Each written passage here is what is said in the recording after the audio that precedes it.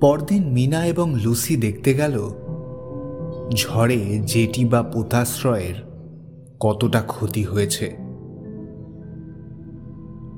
সূর্যালোকিত ঝকঝকে একটি দিন, কিন্তু সাগরের দাপাদাপি এখনো কমেনি।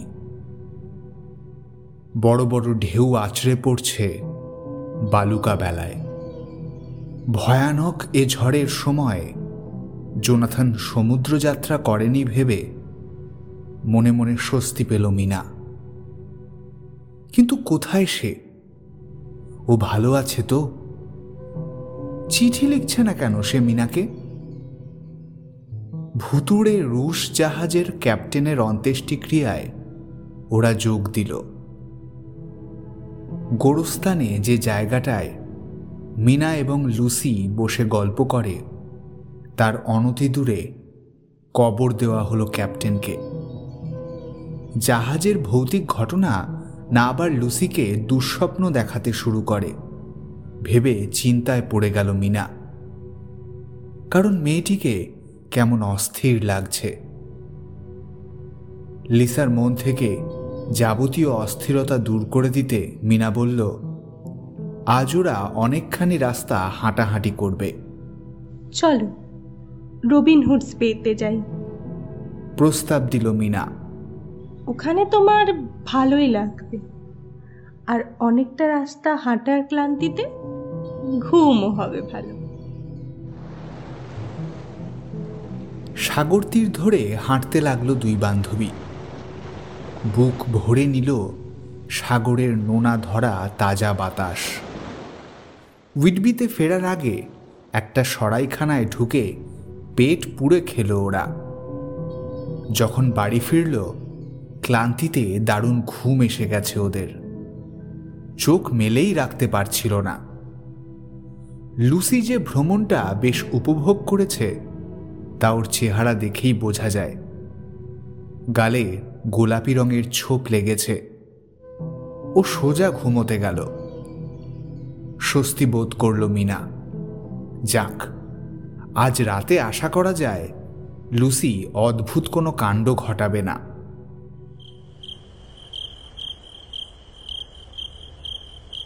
মাঝরাতে প্রচণ্ড ভয় পেয়ে ঘুম থেকে জেগে গেল মিনা। ঘর এমন অন্ধকারে ডুবে আছে, বিছানা ঠাহর করা যাচ্ছে না। ও পা টিপে টিপে লুসির খাটের ধারে গেল, হাতড়ালো বিছানা। শূন্য। একটা দেশলাই জ্বালালো মিনা। তাকালো চারিদিকে, নেই লুসি। মিনা লুসির অসুস্থ মাকে আর ঘুম থেকে জাগালো না।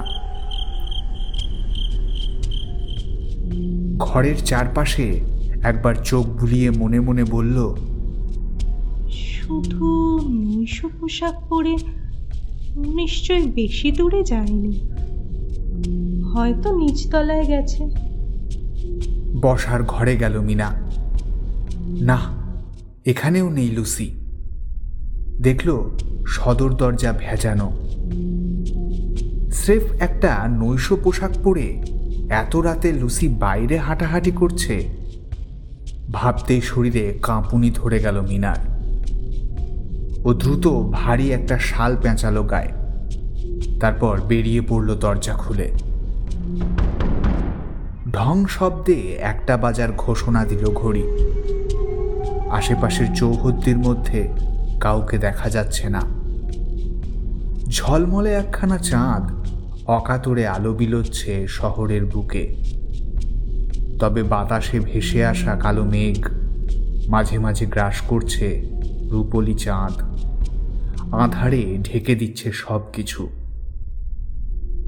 পাহাড়ের ওপরে গোরস্থানে মিনা এবং লুসি যেখানে বসে নিত্যদিন গল্প করে, ওখানটাতে সাদা একটা শরীর চাঁদের আলো গায়ে মেখে শুয়ে রয়েছে। একটা কালো মেঘ ঢেকে দিয়েছে চাঁদ। ছায়া পড়েছে প্রকৃতির বুকে। মিনা দেখল কালো মতো কি যেন একটা ঝুঁকে পড়েছে সাদা শরীরটার উপর। ওটা মানুষ নাকি পশু ঠিক বোঝা যাচ্ছে না। মিনা যত জোরে সম্ভব ছুটল। গোটা শহর নীরব, নিস্তব্ধ, ঘুমে কাতর। মিনা দৌড়চ্ছে তো দৌড়চ্ছেই, দূরত্ব যেন সীমাহীন, ফুরোতে চায় না পথ।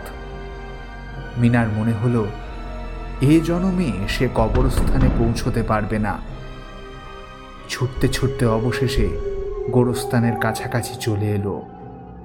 হ্যাঁ, ঠিকই অনুমান করেছে মিনা।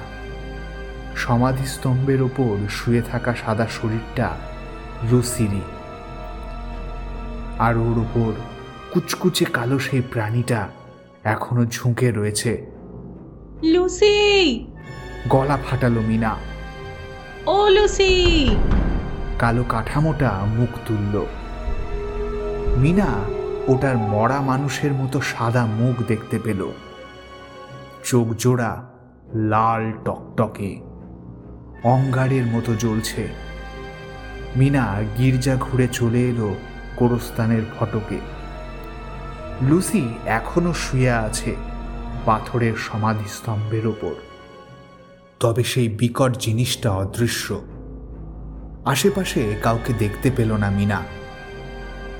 ঘুমোচ্ছে লুসি, থেমে থেমে শ্বাস নিচ্ছে, যেন খিঁচুনি উঠে গেছে শরীরে। মিনা লুসির নৈশ পোশাকের গলার কাছে হাত দিয়ে আঁতকে উঠল।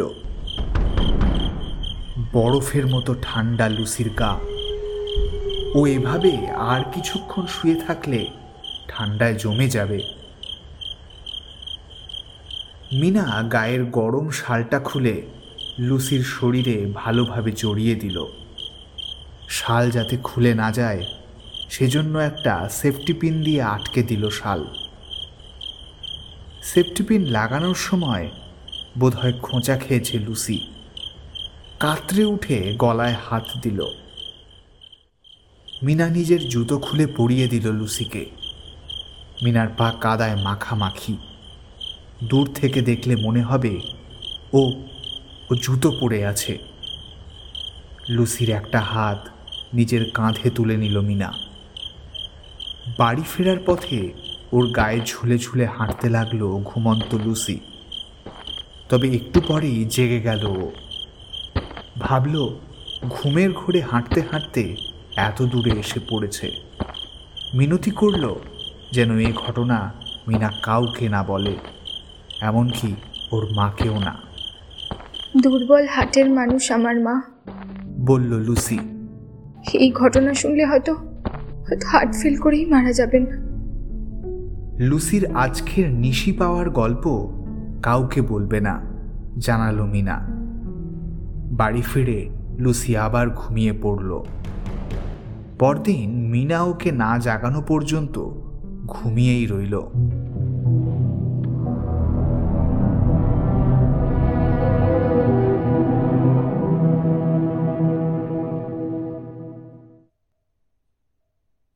গতরাতের ঘটনা ওর ওপর নেতিবাচক কোনো প্রভাব ফেলেনি, বরং লুসিকে আরও বেশি প্রাণবন্ত লাগল।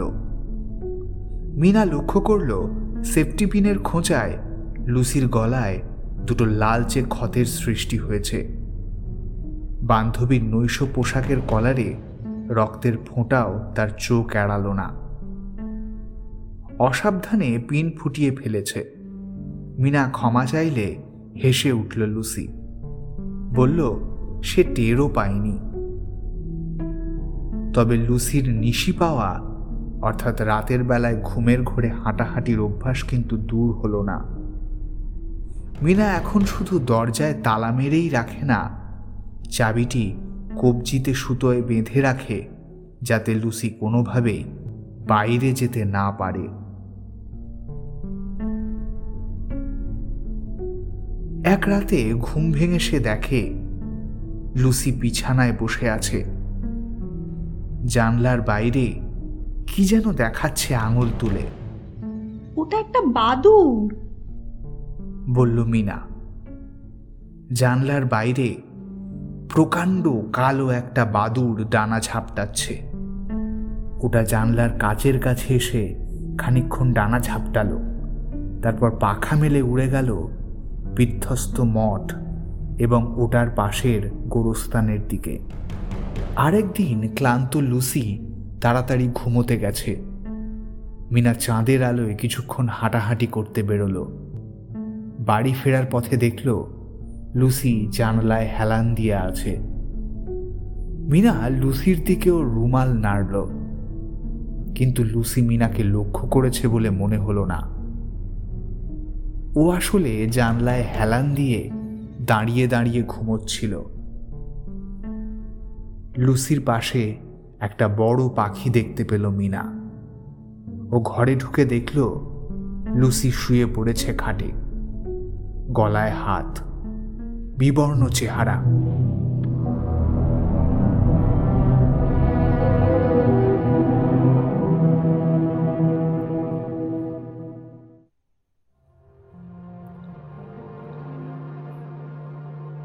জোনাথনের কাছ থেকে এখনো কোনো খোঁজ খবর না পেয়ে নিদারুণ চিন্তায় পড়ে গেছে মিনা।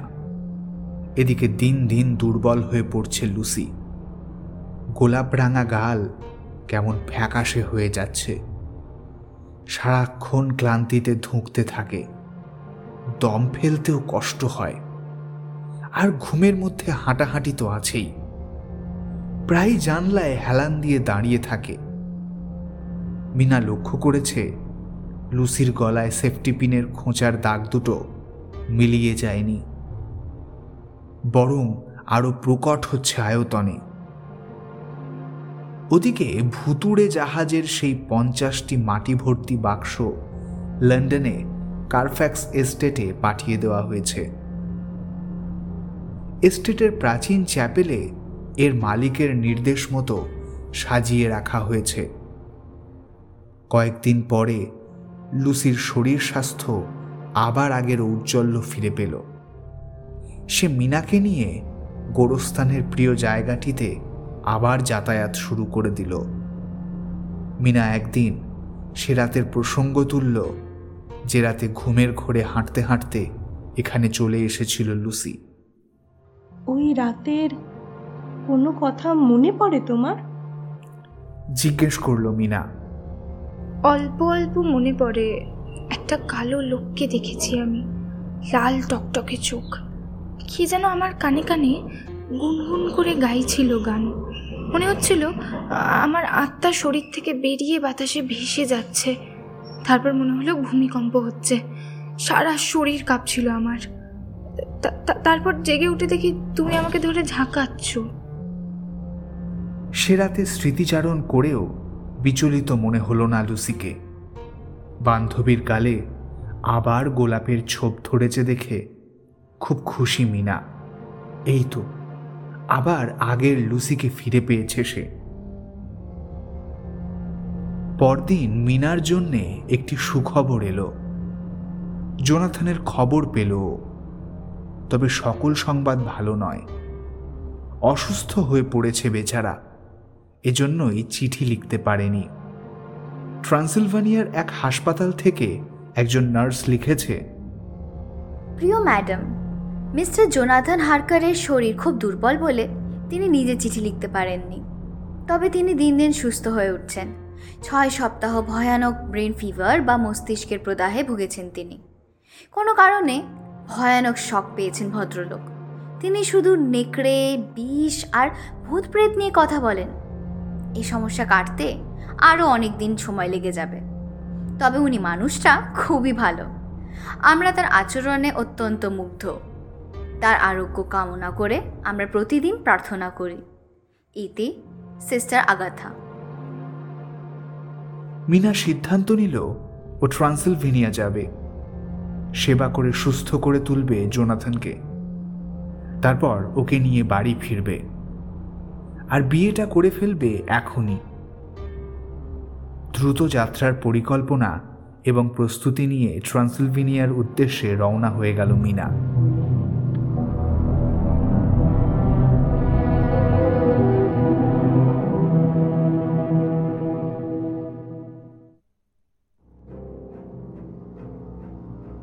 কাদামাটি ভর্তি বাক্সগুলো যখন কারফ্যাক্স এস্টেটে নিয়ে আসা হয়েছে, ওই সময় পাগলা গারদের শেওয়ার্ড তার রোগী রেনফিল্ডের মধ্যে কিছু পরিবর্তন লক্ষ্য করল।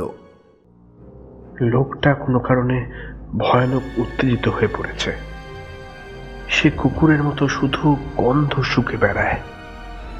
নিজের ডায়েরিতে লিখল ডাক্তার, ওকে খুব বিচলিত মনে হচ্ছিল। ও বারবার বলছিল, প্রভু এসে পড়েছেন, প্রভু এসে পড়েছেন। সে মাকড়সা এবং মাছির প্রতি এখন আগ্রহ হারিয়ে ফেলেছে। তার এই হেন পরিবর্তন দেখে আমি বেশ উদ্বিগ্নই বোধ করছি। আমার মনে হয় ওর ওপর আরো তীক্ষ্ণ নজর রাখা দরকার। সে রাতে 2টোর দিকে নৈশপ্রহরী ছুটতে ছুটতে এলো ডক্টর শেওয়ার্ডের কাছে।